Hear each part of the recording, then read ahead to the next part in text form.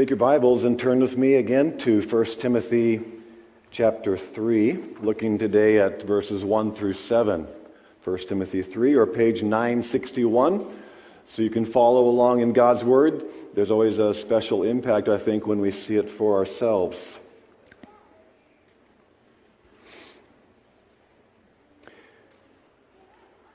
Someday, we as believers in Christ will arrive in heaven. And if you think about it, what is it that we arrive with? What do we take with us? Basically, it boils down to our character and our spiritual fruit, efforts we made towards others. The things that matter eternally are who we are and who we seek to impact. Of course, in heaven we meet Jesus Christ, and Jesus Christ knows what has eternal value. And so as Christ thinks of his church here on earth before we get to heaven, what we find in our passage today is that he wants to make sure that those who lead his church on earth will be focused on that which is of true value when we get to heaven. And so we will see that the men that God has ordained to lead in local churches must qualify with character and with the impact of serving others. So we see that today in these lists of qualifications. Chapter 3 of 1 Timothy is addressing first the qualifications for elders, then deacons, and in coming weeks we'll talk about some of those distinctions. But for now, I'd like us just to read the qualifications for elders in verses 1 through 7. Here is a trustworthy saying: if anyone sets his heart on being an overseer, he desires a noble task. Now the overseer must be above reproach, the husband of but one wife, temperate, self-controlled, respectable, hospitable, able to teach, not given to drunkenness, not violent but gentle, not quarrelsome, not a lover of money. He must manage his own family well and see that his children obey him with proper respect. If anyone does not know how to manage his own family, how can he take care of the church of God? He must not be a recent convert, or he may become conceited and fall under the same judgment as the devil.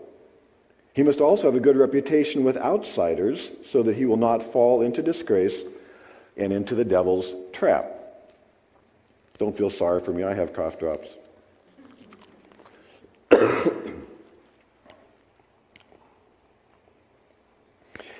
If reading that list makes you squirm a bit, men, just know that there are 9 of us that serve in these positions that squirm even more than you do, because we all know just where and to what degree we fall short in some of these things. If this passage was just meant for the 9 of us, there's maybe 2 or 3 of us here today that could stay and the rest of you could go home. But in fact, it is somehow meant that we would all learn from these qualities, particularly though, if you are a man, because if you are a man, you are designed to have impact on others, to bear spiritual fruit. And I wanted today, we're not looking at each of these specific things in detail. We're going to do more of that in the future. But I'd like to look at 3 general things that this passage addresses. And these 3 are that a man who leads spiritually is ministry-minded, which relates much to the church. Secondly, a man who leads spiritually must live above reproach, referring to one's character. And finally, one who leads spiritually must commit to leading in his family, his wife and family.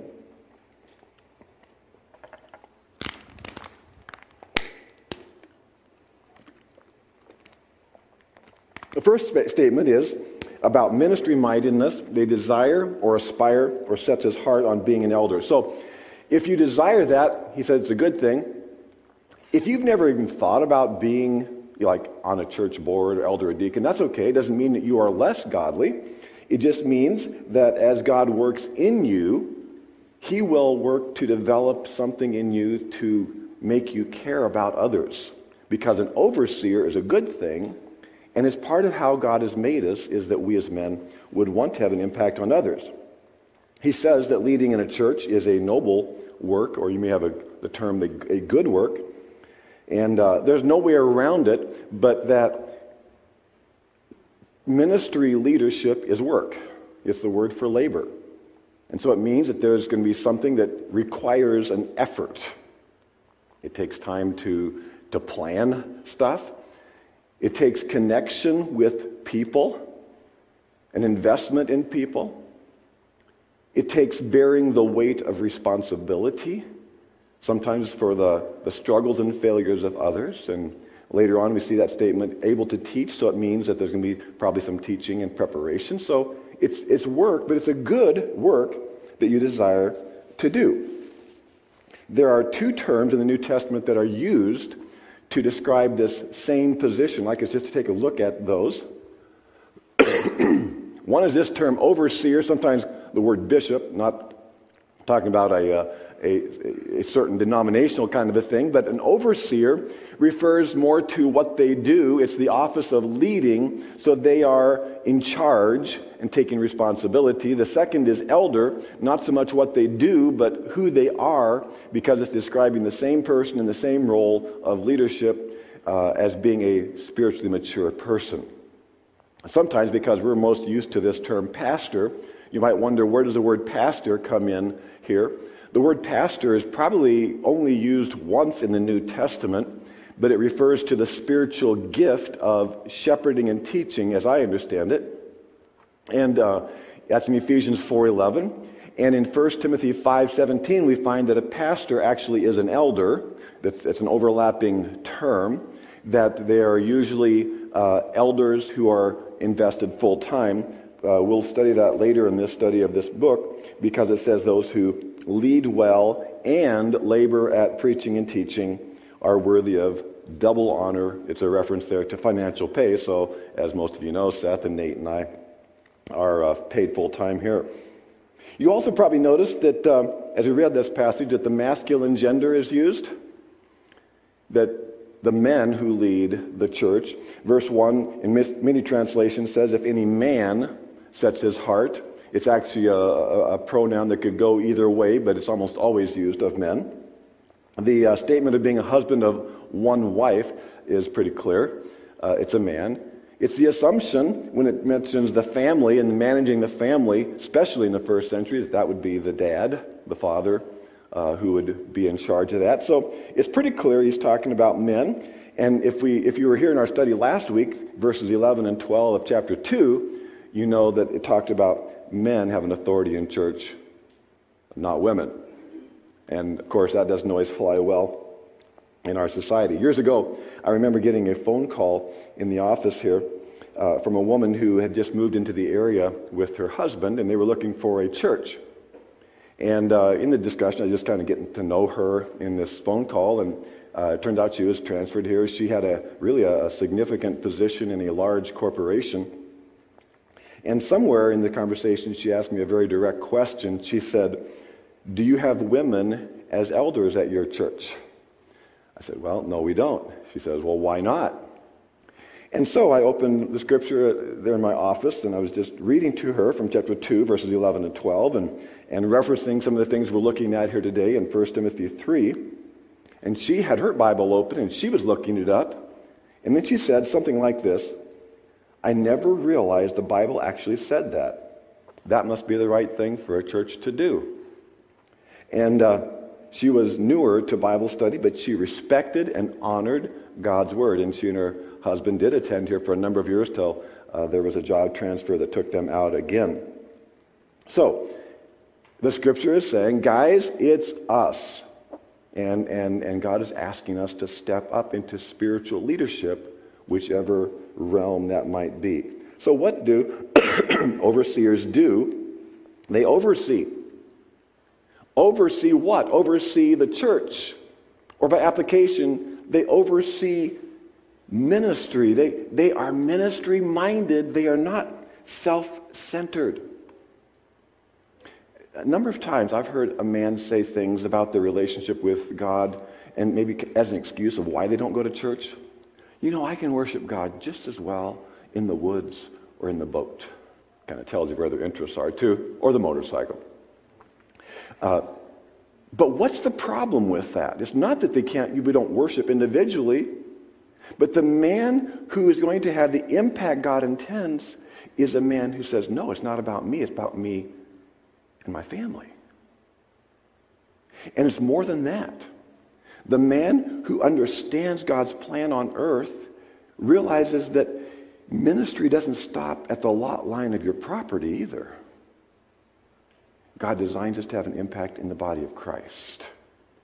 So a godly man is interested in himself, walking with God, his family, and ministering to his church family. As we looked last week, and we'll see it again, that main theme verse in this chapter, verses 14 and 15, says how that we are the church, the assembly of God on earth. We are the pillar and foundation of truth. And so God has a unique place for the church. And so a godly man realizes the role of the church and his need to function in the church. If there's someone living on the streets, we call them homeless or an orphan. They don't have a family. And society is rightly concerned about the homeless and the orphan because they have no one to support them and they have no one to support. Too many Christians are homeless.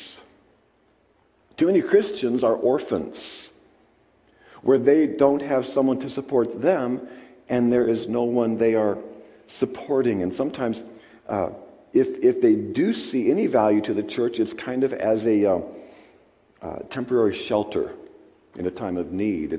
It's more like a food program.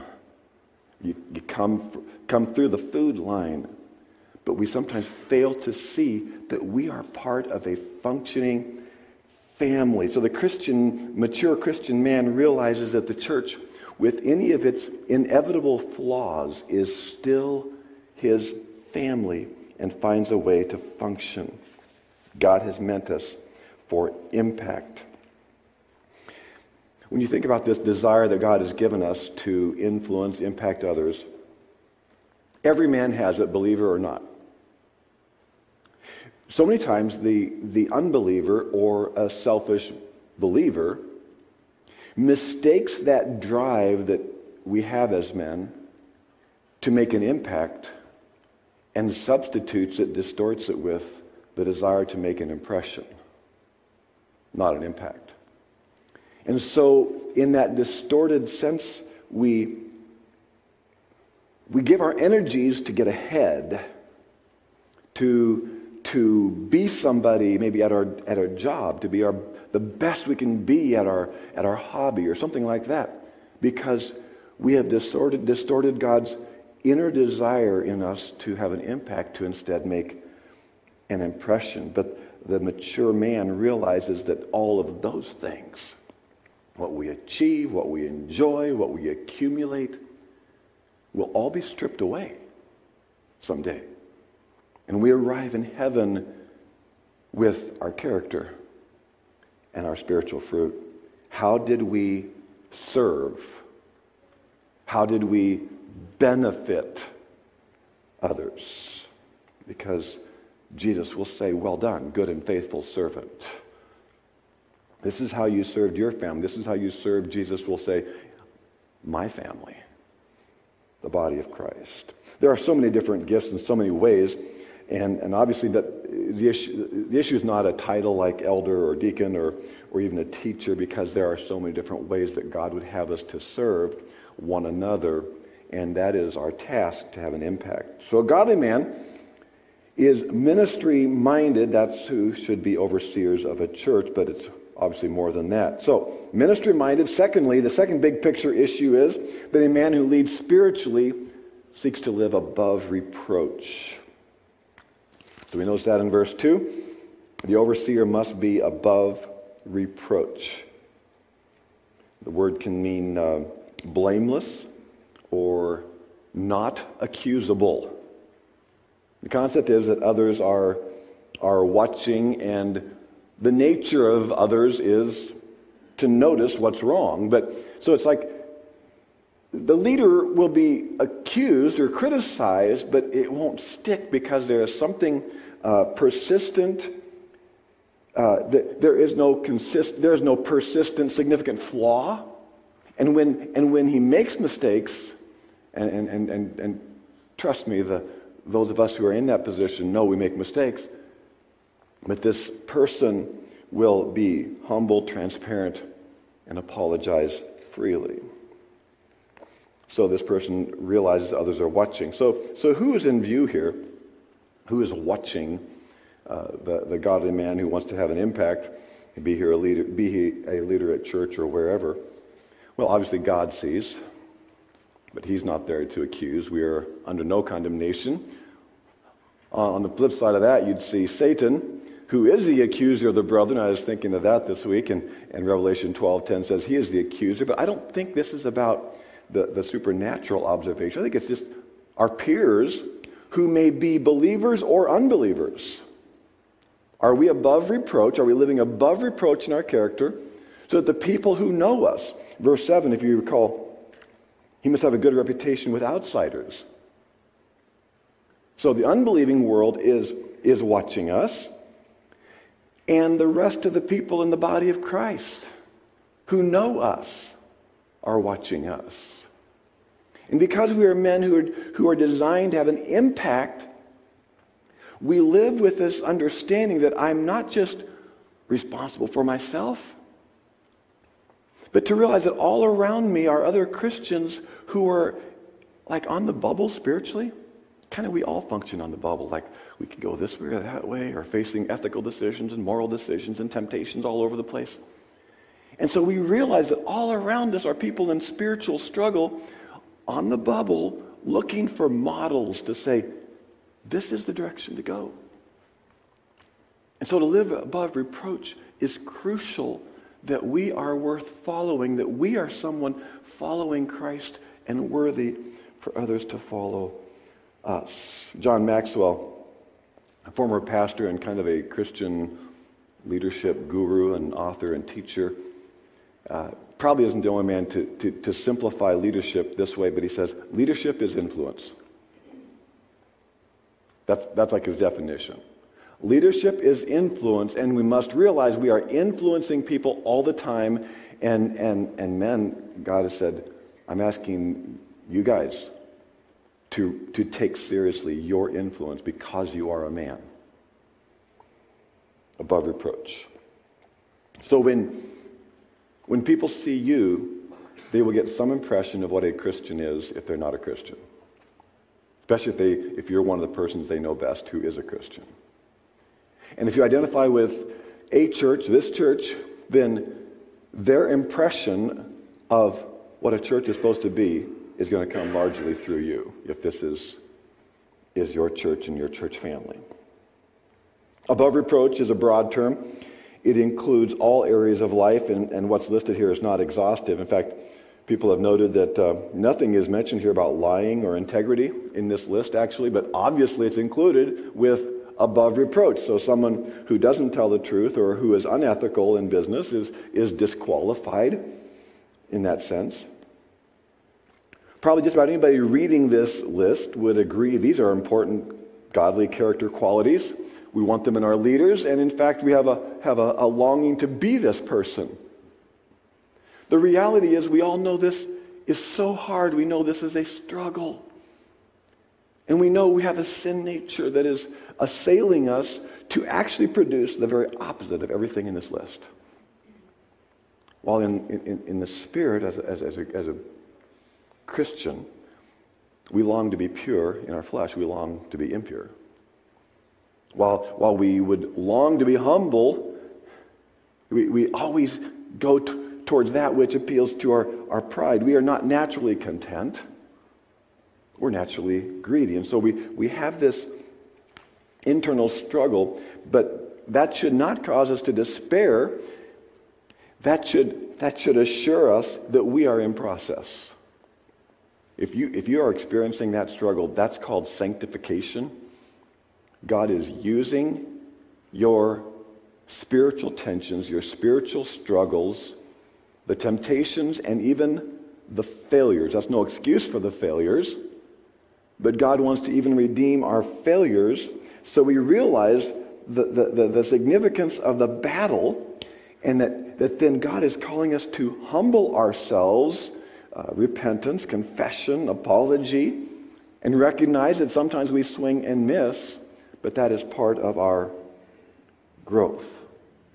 So, speaking to men again, if we are very aware of this struggle and our failure, the point is not to despair, but the point is to make sure that we are struggling in the right direction. Is this our goal? Because we can be a spiritual leader even as we struggle if we are going towards the right goal. If this is our goal, you are a spiritual leader. If this is not your goal, you are not a spiritual leader. Someone has called the Christian life a long-term obedience in the same direction. And so if you are not plugged in for a long haul, long view of life, this will be a big up and down series of big failures and trying hard again. And this is calling us to a character where we are growing in Christ-likeness. And then, if we are growing, don't be surprised, man, that God is going to give you more impact, influence among peers, among your family. And don't be surprised if he calls you into more and more leadership in your church home as well. A man who leads spiritually is ministry-minded. A man who leads spiritually seeks to live above reproach. And now a very large area, and you notice that as we read through this, is a man's family. A man who leads spiritually is committed to his wife and family, loving, caring, leading them. First of two emphases is first of all found in verse 2. He is the husband of but one wife.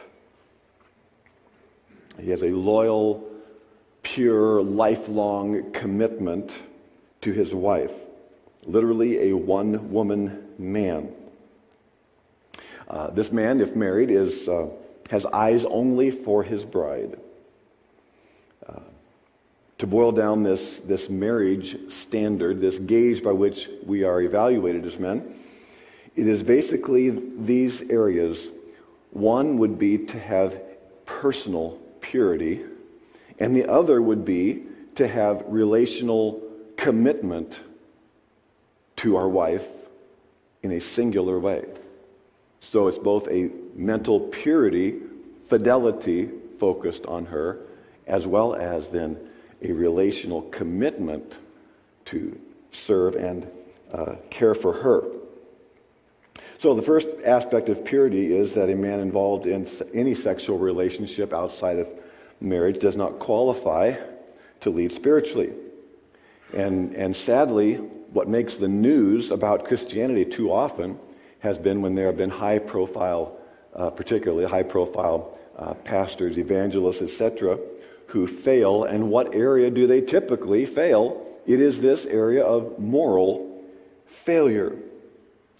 It disqualifies, it destroys, it undermines whatever ministry they may have had. Moral sin is, of course, forgivable. That's what the cross is about. But clearly, God is calling a man to repentance where there has been moral failure, so that if there is humble repentance, a man can still have an impact, can still lead in some ways spiritually, particularly in the family, because they only have him and he only has them, but it will scar.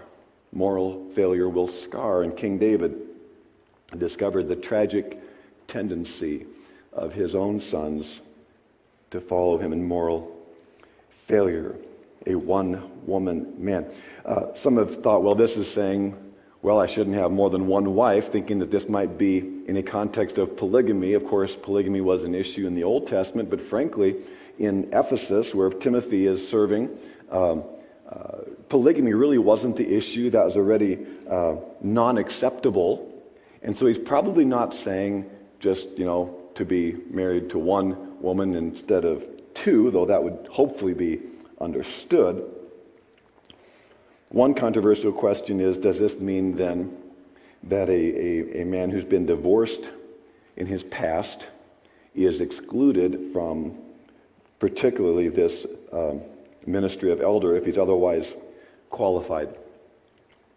Sincere Bible interpreters will differ on that. It's not as clear as some things. On one hand, it would not be surprising if God would hold leaders of his church to a uniquely higher standard in some sense.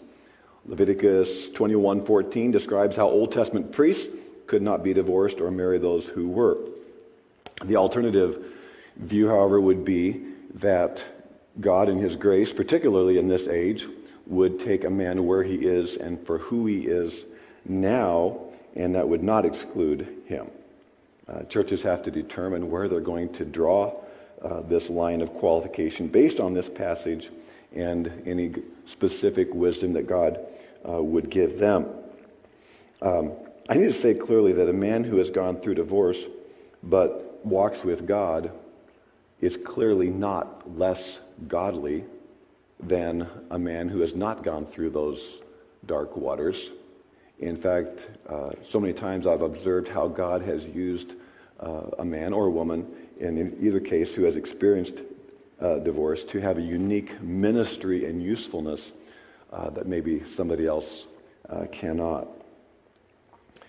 A one-woman man means more than marital status, of course, then it means moral purity. And moral purity is more than just whether or not he avoids an affair, but whether he takes his moral, mental temptations seriously.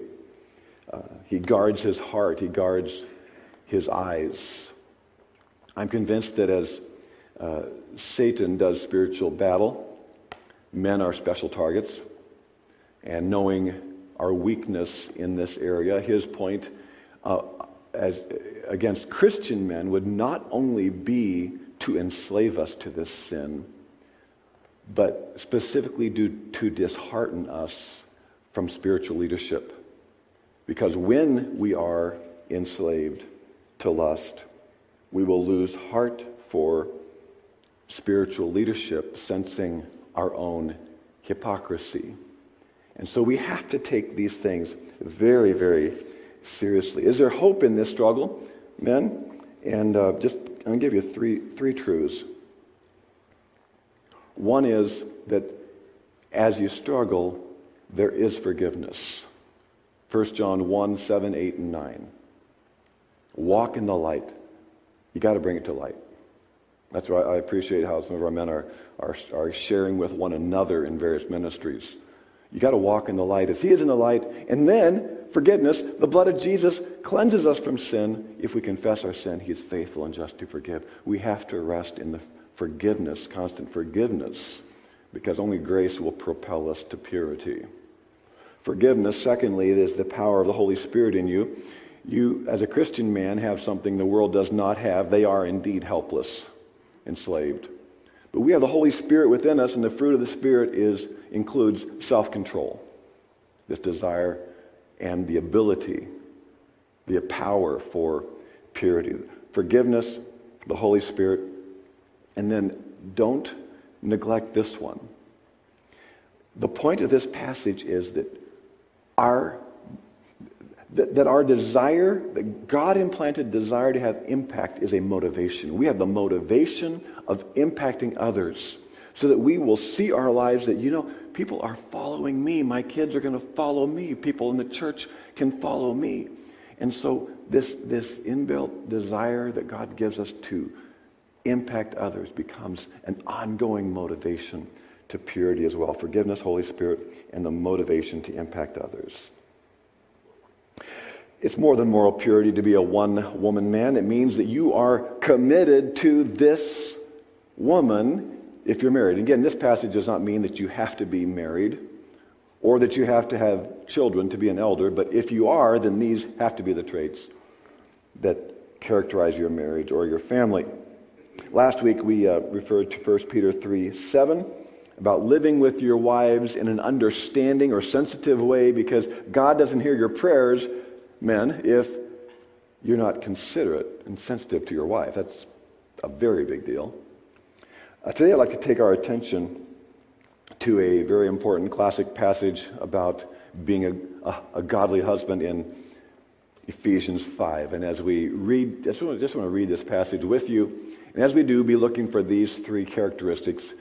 That means to love sacrificially, lead spiritually, and care selflessly. Number one, about loving sacrificially is the basis. Husbands, love your wives as Christ loved the church and gave himself up for her. The cross. There is nothing bigger for us as husbands than to realize that our model for being a husband is about sacrifice, because the cross is about sacrifice. So it's not about being fair. It's about being sacrificial. That he might, this is now referring to Christ in the church, that he might sanctify her, all of us, having cleansed her by the washing of water with the word, so that he might present the church to himself in splendor, without spot or wrinkle or any such thing, that she might be holy and without blemish. In other words, what is on the mind of Christ as he looks at the church is, how can I help my people, my family, be sanctified, become holy? That's spiritual leadership. And so as we view our wife, is that our goal? How can I pray for her that she would grow in her sanctification and godliness? And finally, in verse 28, in the same way, husbands should love their wives as their own bodies. He who loves his wife loves himself. That's describing the oneness, the bond that marriage creates, so that you are not enemies or competitors. You are the same unit. And so when we attack each other, if you will, we're attacking ourselves. When we love each other, we're actually doing the best in loving ourselves, because we're one. For no one ever hated his own flesh, right? But nourishes and cherishes it, just as Christ does the church. So this is this selfless caring. So, sacrifice, first of all. If Christ gave up his life for us, men, what is God calling us to give up for her? A time commitment, attention, a sensitivity, grace in some area. What is the sacrifice for us? Second, what does it mean to lead her spiritually and care about her sanctification, her holiness? What is it have I ever been a barrier to something that she needs spiritually? I say, no, you can't do that because I need you over here. What can I model for her spiritually? Something where it's not like I'm doing it to act superior. I'm better than you. But simply modeling some trait of godliness. And what is it we can do together so that our commitment is together in the church family? We have the same heart for ministry, etc. So leading spiritually, and thirdly, caring selflessly. What does that mean to nourish and to cherish? What is it that would make her feel valued, honored, cared for? That's our task. And it's saying that how can we lead the church with care if we don't lead our wives that way? Everything you find in the New Testament about being a godly husband, and there aren't a lot of passages, but the ones that you find are always about connecting relationally, that our relationship is what is going to matter in the marriage. Whenever you're talking about a relationship, you are talking about the emotional side of us. We're all emotional. Our emotions are driving most of what we do. So, how are we doing as emotional leaders? Men. I'll just be blunt. Men, we cannot be the negative one in a relationship. We can't. We can't afford it.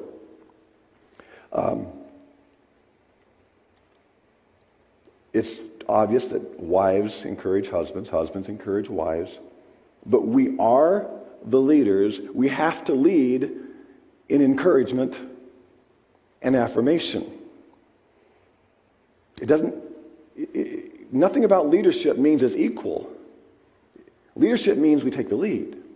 How effective would a head coach be if he was persistently complaining about everything? The management, the fans, the equipment, the parents, the players. How effective will this head coach be when he's marked by negative complaining? How long would a head coach last if at the beginning of every season he'd look around and say, well, don't have much talent this year?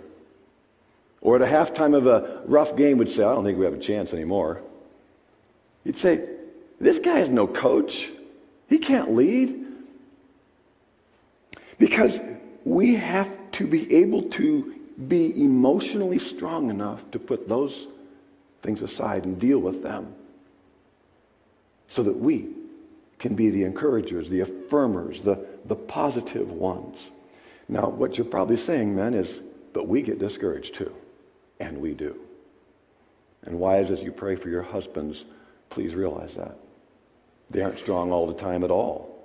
They're weak. They're as weak emotionally as you are, just don't admit it as much, maybe. So what do? I would refer you to David, King David in the Psalms.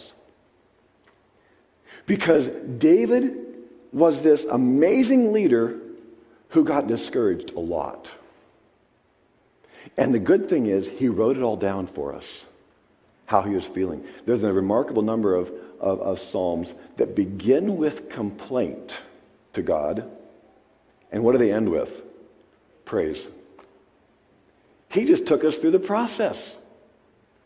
We can complain to God all we want. Guys, he can handle it. In fact, it's sometimes good to verbalize it. In fact, sometimes audibly, and then you hear yourself. But if you're talking to God, you suddenly begin to realize the resources that he has and the heart he has, and that's how complaint turns to praise. And so you find in the Psalms that while he's experiencing hard things, he is able to praise God for good things, and he emerges as a strong and influential leader. Becoming a one-woman man is someone who pays attention to personal purity, but this relational commitment to his wife just as importantly. Verses 4 and 5 extend this leadership then to our family, meaning our children, including our children. Verse 4, he must manage his own family. Some of you have the word household. He must manage his own family or household well and see that his children obey him with proper respect. Then it's explained, if anyone does not know how to manage his own family, how can he take care of God's church? So a family is a proving ground for church leadership. If we can't lead effectively in the home, don't export it to the church. A household of that day would include not only children and parenting issues, but it would include the finances. Often households were several generations or had servants or something like that. But in other words, you're a manager. You're in charge of all this stuff. And it's where we are tested first. Paul chose two different terms for leadership in verses 4 and 5. Will you notice in verse 4, manage the family. Verse 5, manage the family. But then the comparison is made to church leadership, and he uses a different term, take care of the church. Manage family, take care of the church. It's all part of the same leadership process, but these terms are not identical, although they are similar and overlapping. Let's take a look at them. How dads, as well as elders, then lead. On one hand, we manage the home, and the word manage is really an authority term. We are in charge. That means we are most accountable. And so if there is, you cannot subcontract to your wife. She may be the one who is better at something, but we are ultimately accountable and in charge. This isn't about who's doing the work, it's who's taking responsibility for it. Manage the home. But then when he compares it to the church leadership, he says managing the family is the same as taking care of the church. But it's a word with a different tone. The idea is more to shepherd, to help, to serve, and in fact to be the most compassionate, not just the most accountable. It's a rare term in the New Testament. This term where he says to take care of the church is only used one other time in the Greek language of the New Testament. And it's when Jesus was describing the story of the Good Samaritan. He said how, the man who was robbed, he was a victim of robbery, two people passed by and so forth. But there's a man who took care of him, Jesus said. This term. What did he do?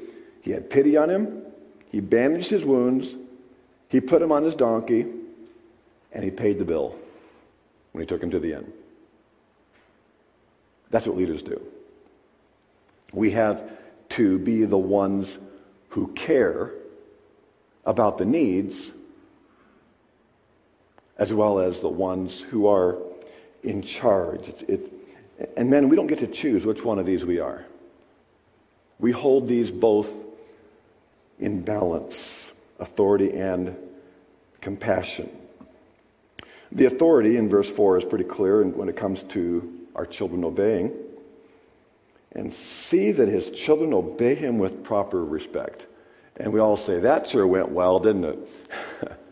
It's a challenge. It's a good thing that children start life young, because there is a stage at which we can require their obedience. We can enforce it, okay? So those are very important early years when we can enforce the obedience, because we well know that as our children age, we are less and less able to enforce it.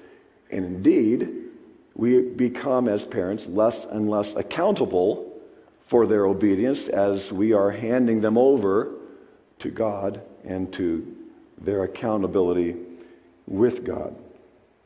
But if we want to have an impact on the next generation, obviously obedience is crucial. This isn't a seminar or a sermon on parenting, but I would urge anyone with children in the home to do a serious study of some of the parenting issues that you'd find in the Old Testament, the book of Proverbs, as well as statements in Ephesians and Colossians of the New Testament especially, because these are vital issues for being men of impact.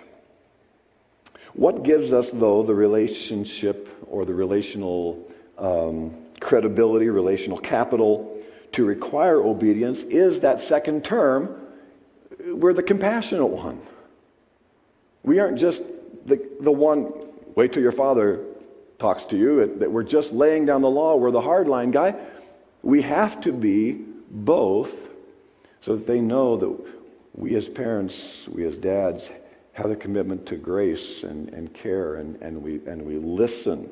Some of the things that maybe our wife indeed is better at, but we work at because it's so important. Taking care of the church is going to require that. And as elders and deacons, and we gather to talk about the church, we are talking about caring about needs. Much of the time, it's spiritual needs, it's physical needs, it's sometimes financial needs, the deacons fund that we have. And so we have to care about needs. We have to listen. We have to, this is taking care of the church. We have to help. We have to be relational. We have to encourage. We have to affirm. And we do it at home. We practice at home. We do it at church. There's a consistency to what God is looking for when he looks for leaders. Take care of the church. We've already seen in chapter 1 that being a leader includes defending and preserving the truth, right? Deal with the false teachers, Timothy. We've seen in chapter 2 that to lead a church means that we must stay focused on the gospel. I was made an apostle, a herald. There's just one mediator between God and man, and we preach Jesus Christ, the ransom for many. So leadership includes defending the truth, or the pillar of the foundation. It means accomplishing the purpose, the task. But men, when we're leaders, we have to pay attention to what's inside, who we are, into knowing that we have an impact. You've maybe heard this saying, if you think you're a leader and no one is following, you're just taking a walk. Kind of funny, kind of sobering, because it's true. So, if indeed someone is following, what direction are we going? Is this the template of our life? Because this is what will matter when we arrive in heaven someday. The things that will matter are who we are and who we sought to impact. Everything else is stripped away. And men were given the key privilege and responsibility to do that.